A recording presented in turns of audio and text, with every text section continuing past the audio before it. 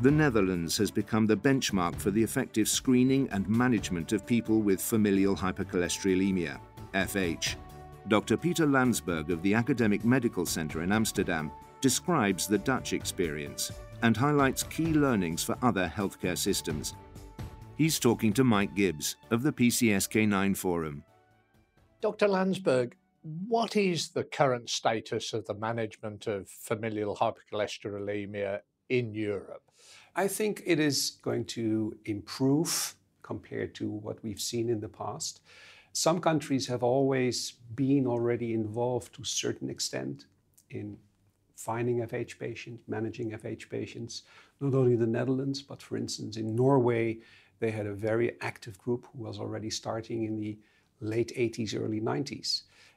I think due to the renewed interest, partly based because of the new therapies that are coming towards us, there is a wave of interest that is uncommon. I've been involved with FH now for almost 30 years, and in the last few years I can see that everybody is getting more excited about finding these patients, diagnosing these patients, and treating these patients. So the good news is, I think we're all starting now to see how important it is, and the bad news is that we're just starting. It is a lot that needs to be done, although the basics is quite simple. Really proper executing it and making sure that we properly manage the patients, their families, is a challenge. But fortunately, there are models that we can implement, and we have already proof of principle, for instance in Norway and in Holland, that it is possible to really address this issue on a national level.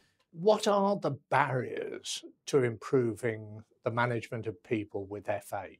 I think the biggest barrier is the lack of knowledge about the disease. In many cases, when I talk to physicians the first time, they say, oh, FH, yeah, that's really an exotic disease. I don't see these patients. I don't have these patients. But once you start really discussing it and explaining to them some of the characteristics, and very valuable is, of course, the family history and the premature atherosclerotic disease. They say, oh yeah, I have a few patients that had their first MI at 40 or 41. And did you check your cholesterol? Yeah, I think I checked it and it was like 7 or 8, or in milligrams per deciliter, it was like 300 or 250.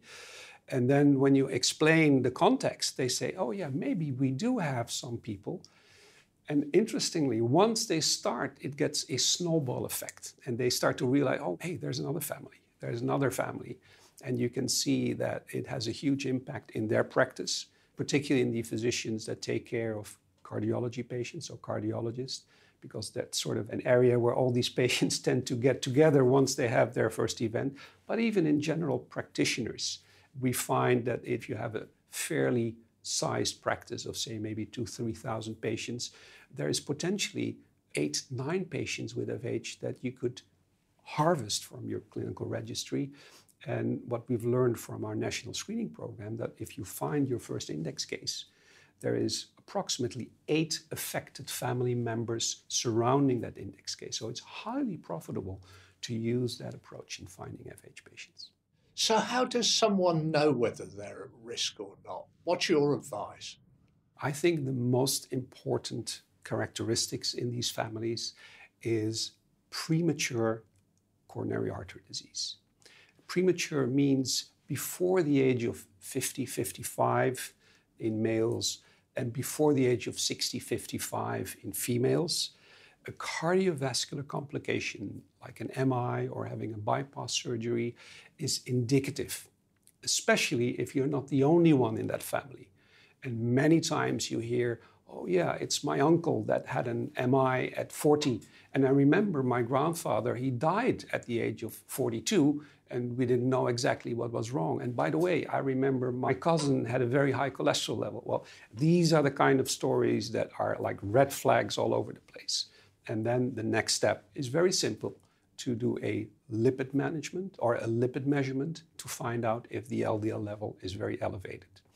In the adult population, the lipid levels sometimes get elevated because of lifestyle factors and other factors. In children, especially in young children, these factors are not as prevalent or not as strong yet.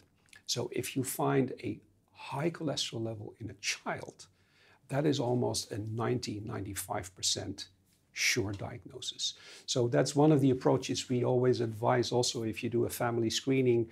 If there are children that are potentially affected because one of the parents is affected, that gives you a very good tool to make a proper diagnosis in a very simple fashion. If you could give 2 or 3 pieces of advice to other countries to improve their management of FH, what would that advice be? There are 3 really important ingredients. I think the first and foremost, you need to have a dedicated fool, somebody who is really focused on this issue and wants to put a lot of energy into it, because he will feel the responsibility and will keep on trucking because he knows the importance of it. And in all the situations where this was successful, this was one of the key characteristics. Second thing is you need a patient organization. They give you support from a lot of different angles. And that's the third thing you need. You need involvement from the government. You need some support from your health authority or from your governmental organization. And having a patient organization in this triangle really pushes that forward as well. Now, if you have these 3, the rest, which is also very important, like all the technical aspects of doing the diagnosis or the genetic aspects, the treatment, and even the financial aspect, will sort of fall into place. Once you have somebody that pushes the thing, you have support from your patient that really tries to fire it up, and finally a government or a health authority that says, you're right, this is our responsibility, we really have to do and change something, and we will support you. And the interesting thing is that it is really cost effective. I mean, in the short term, you have to invest, but in the long term, it pays it back many, many, many fold. What do you think will be the critical issues in improving the management of FH in Europe? Well, it's interesting. I feel that what we're doing with FH is not only a program that's focusing on this particular disease, but I think it's sort of a model which is like the next paradigm shift in medicine. If you look from the history, I think there were 3 major paradigm shifts in the history of medicine. The first one was in the late 1800s, 1900s, where we started to discover the anatomy or the end results of disease. And that gave us a huge advantage in how to take care and manage these patients in a very primitive fashion. Then the second one came in the beginning of the 20th century when we learned about the physiology of disease. And the blood was a major part of how we could deal with infectious disease, cholesterol, risk factors, cancer, and we learned how to manage the disease while it was developing and sometimes stopped it, arrested it. And now we're entering the third paradigm, which is the biology of the disease, which is the genetics and the cause of the disease. And that makes it possible to do something that is unheard of in traditional Western medicine. We can prevent the disease before it's happening. There is an old Chinese text that I sometimes quote, which is very relevant in this context. And it's 4,500 years old. It's the Yellow Emperor textbook of medicine.